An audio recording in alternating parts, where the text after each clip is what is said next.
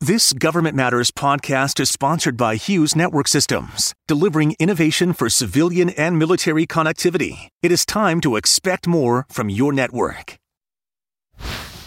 Today on Government Matters, the Air Force's milestone achievement for fighting the future fight. Two Air Force veterans tell you why it's such a huge deal. Inspectors General in the spotlight on Capitol Hill. Two former IGs explain what all the attention really means. And the number one story of the week, the cyber floodgates open for good and for bad. Two cyber experts break down which is which. Government Matters starts right now.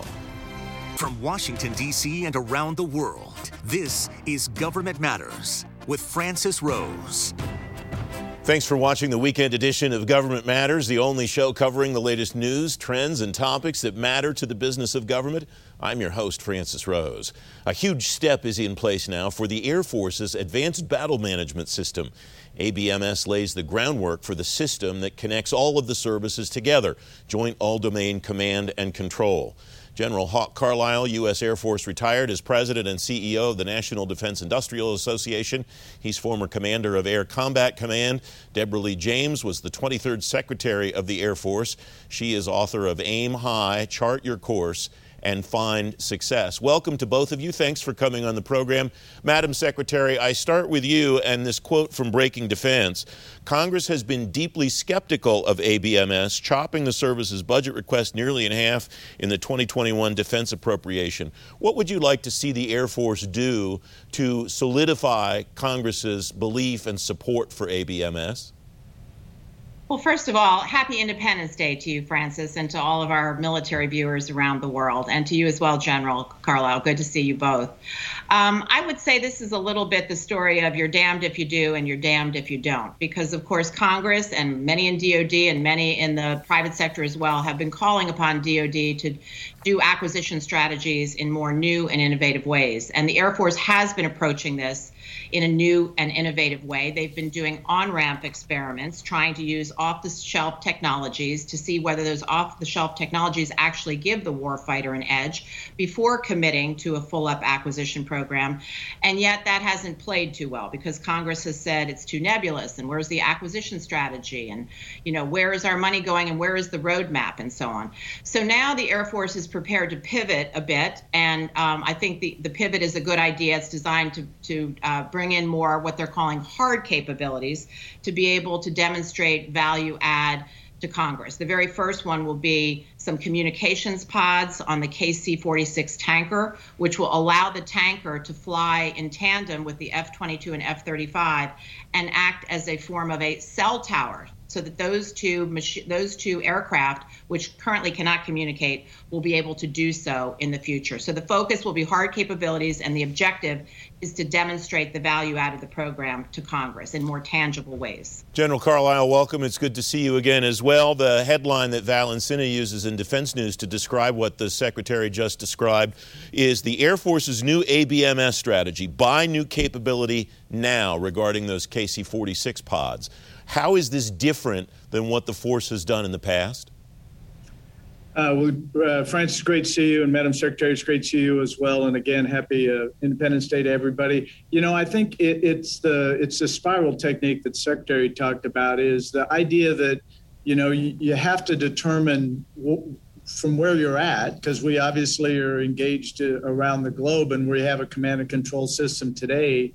And how do we grow that and spiral capability into that and tie it to the joint fight? There's a ABMS in the Air Force, there's Project Convergence in the Army, there's Project Overmatch in the Department of Navy.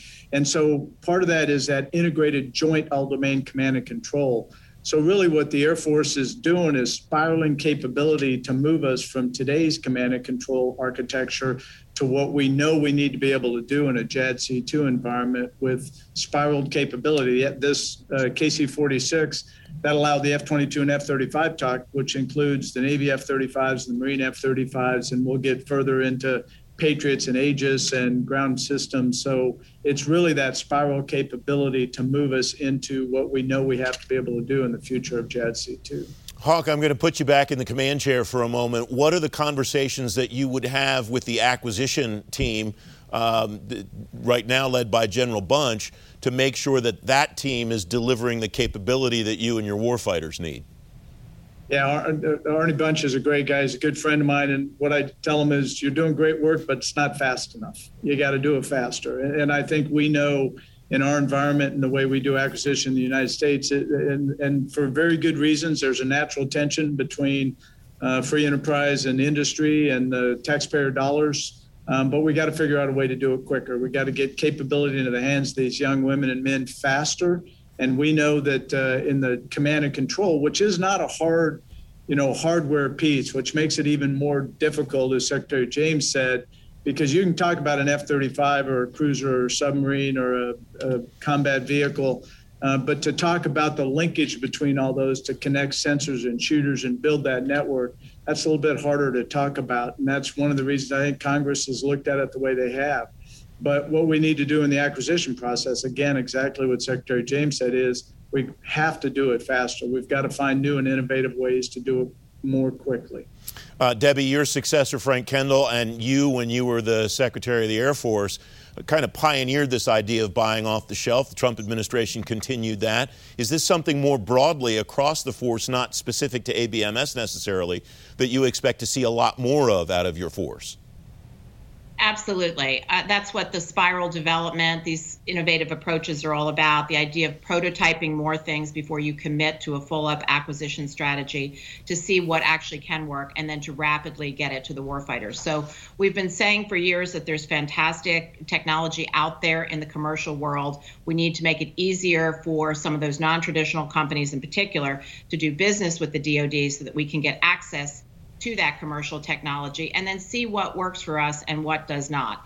And by the way, the experimentation process that the Air Force was doing originally, I don't think that's a bad approach. I think that's a good approach. But again, if Congress can't see it, feel it, touch it, and if the hundreds of millions of dollars that's being requested for ABMS is in competition with platforms, which they can see and touch and feel, and there's jobs associated with it, it becomes a hard sell. So this is what the Air Force is grappling with now, trying to tell the story, trying to get the resources, solidifying support for a program which many of us, most of us think is really foundational for the future of our warfight. Secretary James, General Carlisle, it's wonderful to see both of you. Thank you very much for joining me today. Thank you, Francis. Thanks, Francis. Great to see you, my friend. Coming next, Inspectors General in the spotlight on Capitol Hill. Straight ahead on Government Matters, two former IGs explain what all the attention really means. You're watching 7 News.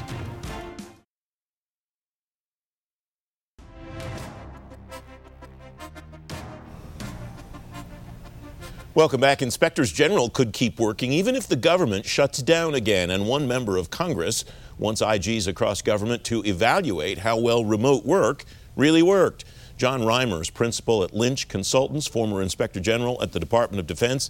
Dan Levinson's former IG at the Department of Health and Human Services and the General Services Administration. Gentlemen, welcome. It's great to see both of you. Dan, I start with you. What happens during a shutdown historically to Inspector General offices that this bill might prevent? Well, Francis, as a general matter, I would think that most IGs are affected by the discretionary spending that is the heart of a close down. But with HHS, actually, my experience personally as the IG there was that we were minimally impacted by it because so much of Health and Human Services monies go to Medicare and Medicaid funding, which is mandatory. So our particular IG office was far less impacted by this than most others. But I think it's a very important reform to allow IG offices to continue to work because the nature of what these offices do, and the bread and butter, of course, are audits and criminal investigations, are matters that really depend upon continuity of operations to be most effective. It's an addition to IG function that would be very, very valuable. Jon, welcome. It's good to have you on the program again. What do you see as the benefits, and are there potential challenges that continuing operations during a shutdown might present? Well, certainly, and I would agree with Dan. in terms of continuing operations and how critical they can be. But in my experience, I worked through, I just recently been appointed at the time, the last shutdown during the Obama administration. And my experience was that after authorities became more clearly defined in the first 2 or 3 days of that shutdown, between what authority I had as the IG versus what authority the secretary had to determine which employees were essential and which weren't, once that was really established and the determination was that I really had the same authority relative to IG employees that the secretary had to the rest of the department, I had the discretion then to decide which employees were essential. In other words, which essentially investigations needed to continue, which audits or investigations could be delayed. But it is, as Dan said, critical that that a certain amount, if not all, of the IG workforce remain available to protect sensitive information, protect, in our case, in some cases, equipment, weapons, things of that nature. So continuing the ability to continue the work of an IG is very important during a shutdown. The work of the IG in any given agency, Jon, as Dan laid out, is audits and investigations. How would one conduct such an audit or investigation into how remote work worked? Congressman Jody Hice of the House Oversight and Reform Committee is asking 10 agency IGs to do that, as I mentioned at the beginning of this conversation. How would one go about assessing the success of remote work during the pandemic?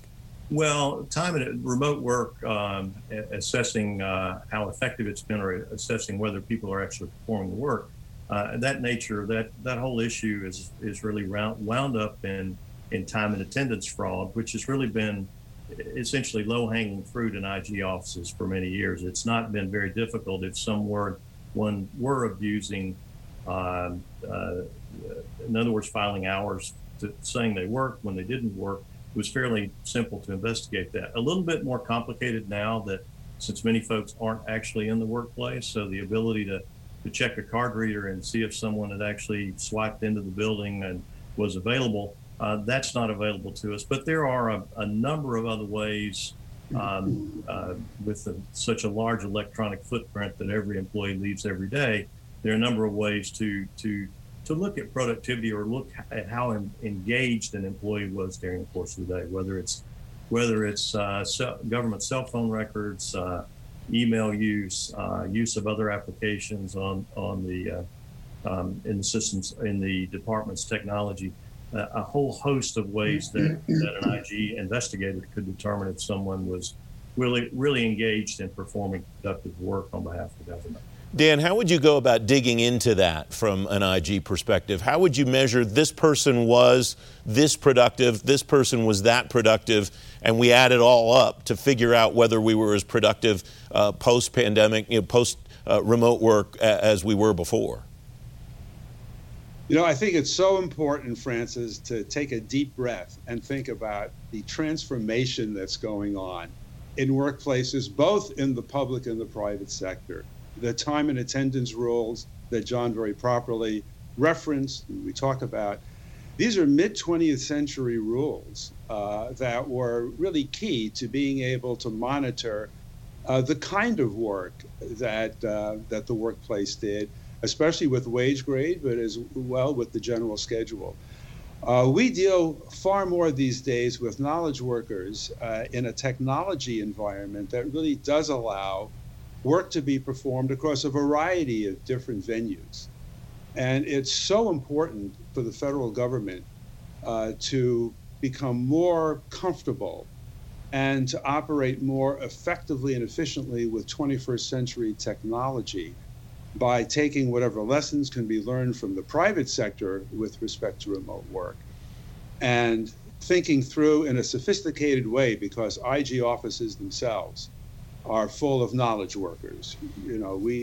These offices have attorneys, professional accountants, criminal investigators, and professional evaluators. These are sophisticated jobs that can be done in a variety of different places. And when the job needs to get done at a particular place, these people are very good at being able to figure out where that needs to happen. And I think that's probably true across many areas now of the federal government. Gentlemen, thanks very much for your time. It always goes by very quickly. I appreciate you joining me today. Thank you. Always a pleasure, Francis. Up next, the #1 story of the week, $47 billion for cyber resiliency. Straight ahead on Government Matters, two experts tell you where the money should go and for what. You're watching 7 News.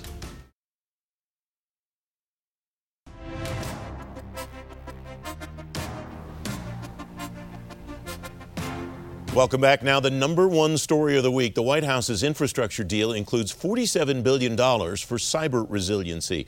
That money would be the biggest investment in resilience ever.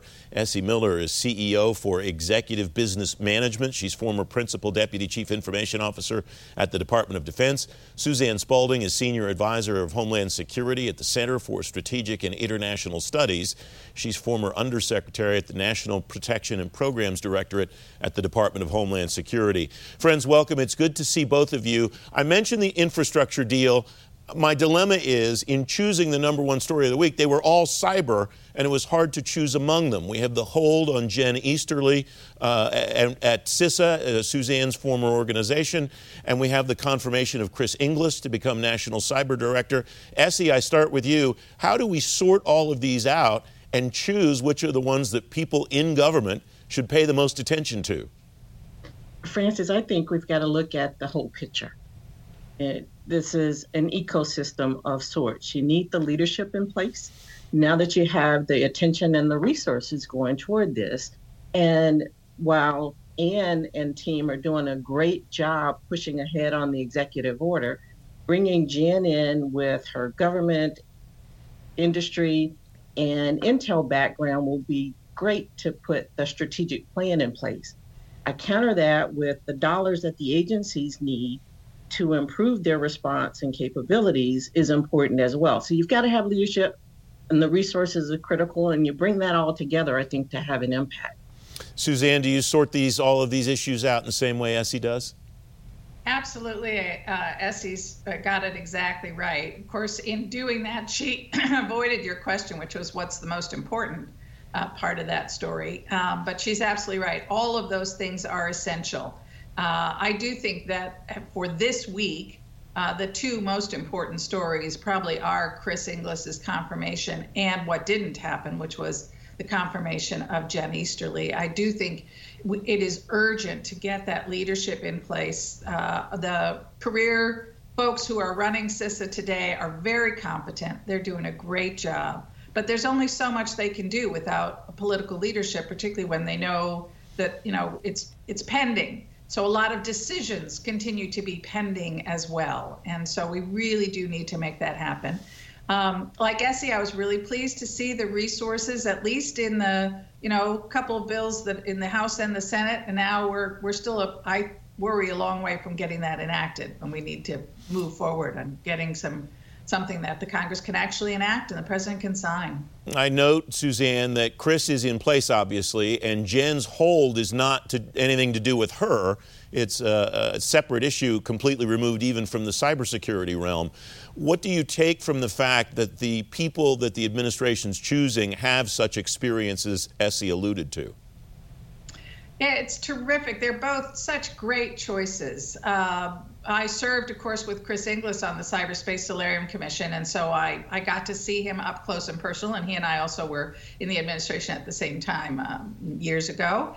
And he is just a brilliant choice. He's incredibly smart. His temperament is exactly the right kind of temperament to try to bring that interagency together, to get people to have the level of trust, and move decisions forward, initiate true interagency planning. He's just going to be a great choice. And Jen brings not only the credibility from her time at NSA, which is going to be important because that's a key partner for CISA, but her time in the private sector. And she was also a key advisor to the Solarium and just such an expert in this area.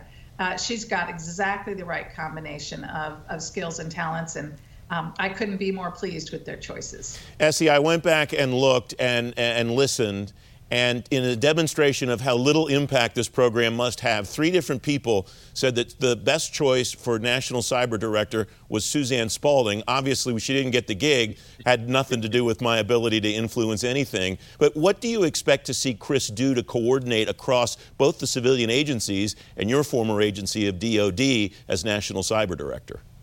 You know, Francis, there's been a lot of conversation over whether we should merge agencies or how we bring them all together. I think Chris will be in a great position to coordinate touch points across all of the agencies and bringing the best that each of them have based on their mission and capabilities to bear. He'll also be a great partner in messaging to our industry partners and what we need from them and how they can help. And I think that's all very important. We have about 30 seconds left. Essye, what would you watch moving forward? Suzanne, I want to ask you the same thing. What would you watch, Essye? Where the dollars flow and what we're doing with them, how the agencies are better postured to execute their mission while protecting infrastructure. Suzanne, how about you? Yeah, once again, Essye has it exactly right. It's going to be critically important that the resilience money that we see in these bills around infrastructure stays in, that it stays at high levels, because it's both physical and cyber resilience. They are inevitably connected to each other. Suzanne Spaulding, Essye Miller, thanks very much. Great to have you both on the program. Thanks, Francis. Great to be here. Thanks, Francis. Don't forget, if you miss an episode of Government Matters, it's at govmatters.tv. You get a preview and a recap of every show when you sign up for our daily newsletters. Just enter your email in the red box on the website. I'm back in 2 minutes. That's the latest from Washington. Join me weeknights at 8 and 11 on WJLA 24/7 News and next Sunday morning at 10:30 on 7 News to stay plugged in on issues that matter to the business of government. Thanks for watching. Happy Independence Day. I'm Francis Rose.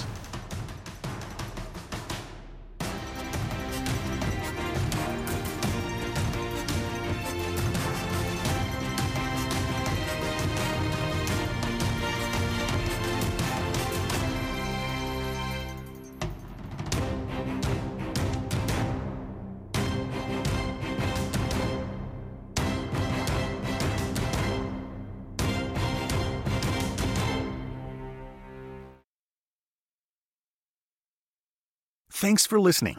Our daily program is produced by James Mahoney and Drew Friedman. Christy Marriott leads our technical crew. Our web editor is Beatrice Haddon. Our director of content is Alan Holmes. Visit govmatters.tv for articles, videos, and more. Government Matters is recorded at WJLA-TV in Washington, D.C. Copyright Sinclair Broadcast Group. You have been listening to the Government Matters podcast, sponsored by Hughes Network Systems. Stay tuned for a brief interview with Tony Bardo of Hughes. Tony Bardo is Assistant Vice President for Government Solutions at Hughes. Tony, it's great to talk to you again. I thought of you the other day because I saw another agency make an award on the Enterprise Infrastructure Solutions contract at General Services Administration. You have been telling me for a long time about how important this contract is. Why is it so important, Tony? It's so important because the agencies have been dealing with 20-year-old network technology for 20 years. And basically, this is their opportunity to use this important contract to modernize the network, to keep up with constituents who are demanding more digital-centric services. And the government needs the network to step up to those expectations. This is a long-term contract. How is it built so that when Hughes rolls out something cool, say 5 years from now, that the agencies will be able to access that? The agencies will be able to leverage new technologies that come down the line during the life of this contract? GSA's got a good plan for that. They've got a plan for the on-ramping of services. Frankly, the current SD-WAN movement is an example of that. SD-WAN did not exist when EIS was awarded, but GSA's been working hard with the agencies and with the primes to add these services. So what's important is that the agencies demand that the primes offer various kinds of SD-WAN solutions. There are a number of them out there. They need to not just offer their direct examples of proprietary services, but there are multiple platforms. Agencies should really meet with the primes and say, here's what I want. Here's where I want to go over the next 10 to 15 years. Time is of the essence, it strikes me, Tony, because there's a countdown clock going here for agencies to get these contracts awarded. If you're just starting this process at the beginning, first of all, shame on you, I guess. But secondly, what's the role of the vendor to help an agency move the ball?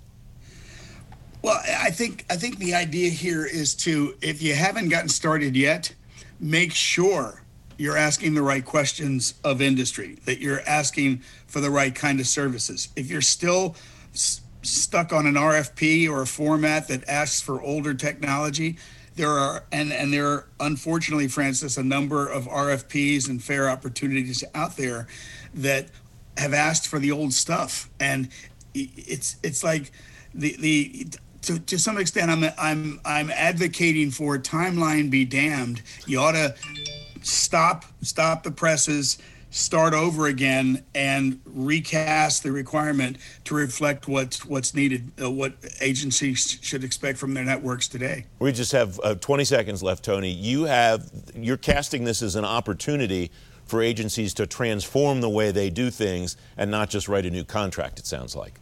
Oh, absolutely. It's critical. It's the right time. The technology is very, very fresh and can carry the agencies for a long time forward. Tony Bardo of Hughes, great to talk to you, my friend. Thank you, Francis.